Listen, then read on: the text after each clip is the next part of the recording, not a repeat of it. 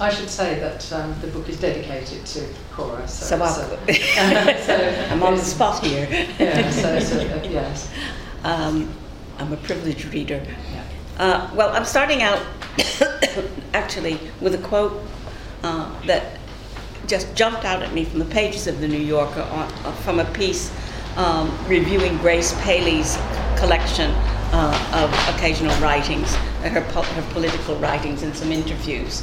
Grace Paley, if you don't know her, one of the most important and most wonderful 20th century short story writer and activist. And in the interview, it says that Grace Paley was often asked about the connection between her politics and her fiction. Sometimes she said that her subject matter turned out to be inherently political.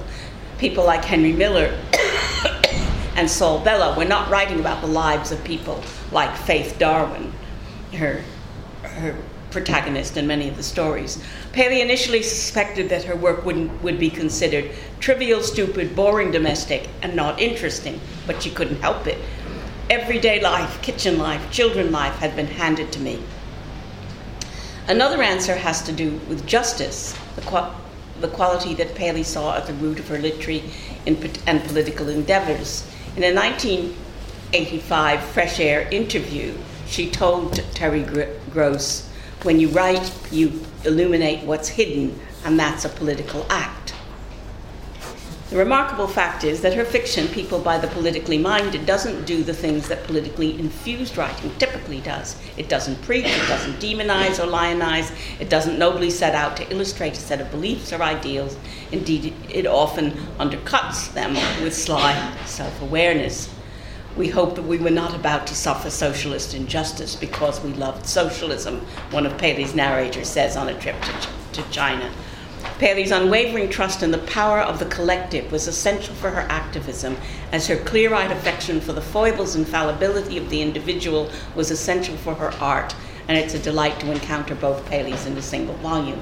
Now, when I read that, I thought, this is it, and this is Grace Paley, who I was privileged to know, absolutely in the spirit, talking about her own fiction of what Isobel is getting at in her book. In many ways. So I thought that might be something to come back to. How do writers actually think about the way in which their fiction about the small and the domestic is political in our own time? So apologies to those of you who've heard this story I'm about to tell you before, especially Isobel, who I'm sure I've told it to. In the years when I was a lecturer at Sussex University, living in Brighton, I used to amuse myself with writing and rewriting a novel in my head, a piece of detective fiction. I was a fan of the genre, involving town and gown, institutional and national politics. The protagonist, an amateur detective, was a thinly veiled version of myself, but the heroine who helped me solve the crime was always an equally thinly disguised version of Isobel, who I had first met as external examiner for English, and of whom I was in awe for her intellectual brilliance, first of all, but not negligibly, her beauty and sartorial elegance, need I say more. In those years, teaching the novel in the long 19th century, first the American novel, then the English, I used to suggest to my students that among other things they might think of a novel as having or engaged in an argument, played through its various elements. This injunction to get them away from simply talking about character or conversely about style, and aiming to get them to think of the novel more dialectically, but also to emphasize that fiction, like other contemporary discourses, have a politics. This worked up to a point, although it frustrated me it could lead to some strikingly reductive readings. And for some novels, of course, much better than others. And it's not a strategy I kept to across the whole of my teaching career, but I recalled it and other aspects of my critical practice around the novel while reading novel politics. How much better it would have been, I've been reflecting ruefully, if I'd asked them, as Isobel does in this wonderfully provocative, deeply thought and boldly polemical book, to consider the novel as an inquiry, in italics, a set of questions that may open up hidden truths, to emphasize the ways in which the 19th century pries open secrets, giving room and air for what she calls democratic imaginations. even if too late for the critical well-being of my long-lost students, many of whom, of course, are now professors of English elsewhere, my real and imagined heroine had triumphantly come up with not a solution. The whole of novel politics warns against that rush to judgment, but a new approach and methodology with which to explore the conundrums and contradictions of the realist, always to be in quotes, novel, its power and singularity, a way of reading its democratic impulses of even the least overtly political novel, but also, I think, as I kept thinking as I was reading, perhaps also the most overtly political novels. But she suggests novel criticism and the politics of novel criticism has got stuck in a hard and unproductive place between assumptions that derive from Marxist and post-Marxist historicist and historical criticism. The bourgeois novel is a conservative form, certain kinds of class, gender, and post-colonial approaches that are demanding certain things of the novel, that it align itself in particular ways with historical discourses or be criticized for not doing so. And it's caught between that, she thinks, and a new hard formalism. The former perhaps asking too much of the novel, the Marxist and post-Marxist historical ones, and the latter too little, in terms of the contribution to a progressive politics. And she argues forcefully that in any case, we might be looking in the wrong places. Detectives are awfully good at it. At some point in every detective drama, they say, we're not looking at the right thing, we're following the wrong thread here. And even the wrong issues for the novel's democratic intervention. Although that, with apologies, is my crude interpretation and gloss for the book's more nuanced running critique of contemporary criticism, as well as her generous use of it. If you want to really get with that critique, read Isabel's footnotes, which are helpfully on the page, and you can track them through the book. Critically, she argues for the embeddedness of historical and political insight in the 19th century novel, embedded in narrative and form, the poetics of form, but also, her example in the opening pages is Wuthering Heights, indirectly so that its implications and indirectness require teasing out. She is speaking, I think, both for the novel and for her hopes for criticism.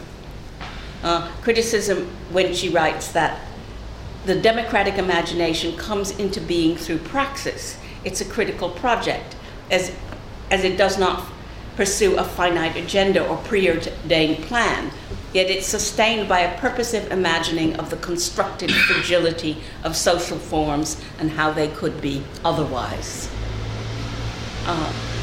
There's a utopian, democratic and possibly even utopian element, is what she's saying, is there in the democratic imagination. We must not begin by assuming the novel's conservatism as a given or a ground, and focus on how it may help us to think otherwise. She says, indeed, once we assent to genealogy as critique rather than consolidation, the legitimacy of the nation state itself comes under question. And here she's arguing for the novel's specificity, but also for its possibilities. Now, novel politics is peopled by a broad and eclectic range of philosophers and thinkers, some from the long 19th century, Hegel de Tocqueville, Darwin, for example, and some from the 20th, Agamben, Arendt, Brooks, just to start from the beginning of the alphabet. The book prize open the places in their work that speak to and help to define the open forms of inquiry that it proposes, but also she indicates some of the limits of their work and the work and the philosophy and the criticism's own contradictions. It shows persuasively and eloquently how different realisms require interrogation and get it in the very place it seems to be most constricted. And also how the mixed generic forms of the 19th century novel, its discontinuous and fitful mimetic process that expose the realist mode as a mode. I'm quoting a lot from Isobel because her way of putting these things is so much more precise than any paraphrase I could possibly develop. As Isobel rightly says, the novel experiments ceaselessly with modes and idioms of narrative. And it's particularly when the real is broken into a question that experiment occurs. And this made me think that also when different registers of realisms collide, is that open moment, or when a non-realistic moment, Jane Eyre's, for example, Flights of Imagination, which soar above the limits of her vision when she's at the top of Thornfield, collide with the real unidentified laugh that we later know is the mad Bertha Mason, as a real that is already Gothicized, already lifted out of the real. So it's also when the different modes within these mixed form mid-19th century novels sort of clash, and there's a kind of abrasive moment where the whole the fiction of realism and mimesis is opened up. I love the 4 strategies. Do I've got another 2 minutes? Yeah. I love the 4 strategies for reading. I may not adopt all of them, but even when I resist them, they give me pause and they make me interrogate my own strategies.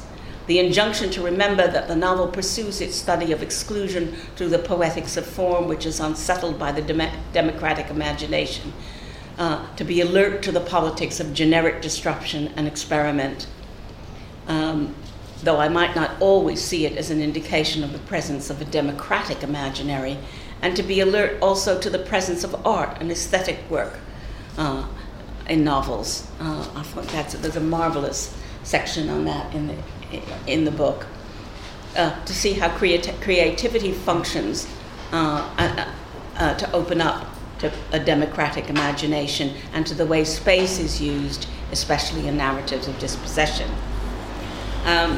Where I think I would need to have a longer argument is in the questions about history and how it enters and stays outside, but that's for a later moment. I'm thinking of the present moment now as I conclude, so uncertain, so immediately and concretely frightening, so precarious, and about the conjunctural nature of critical work, past and present. My sense is that in hopeful times, and the 60s, 70s, and 80s, looking back, when much of the critical approach to the novel that this book is critiquing and challenging for its reading of the 19th century novel as conservatives was framed, was a more hopeful time politically, in spite of Thatcher and of Reagan, than today. We felt that the novel then, with its solid bourgeois origins and limited liberalism, could stand a tough bashing, while today we are looking to it and to other forms of creative, passionate thinking, that's Isabel's phrase, and democratic interchanges to provide us with some sense that the democratic project to court is not dead. That is not a criticism. It's just where we are. And it's always good, either in looking at novels or life, to try to see where one is speaking and thinking from. In this case, today, here, on a small island in shifting sands.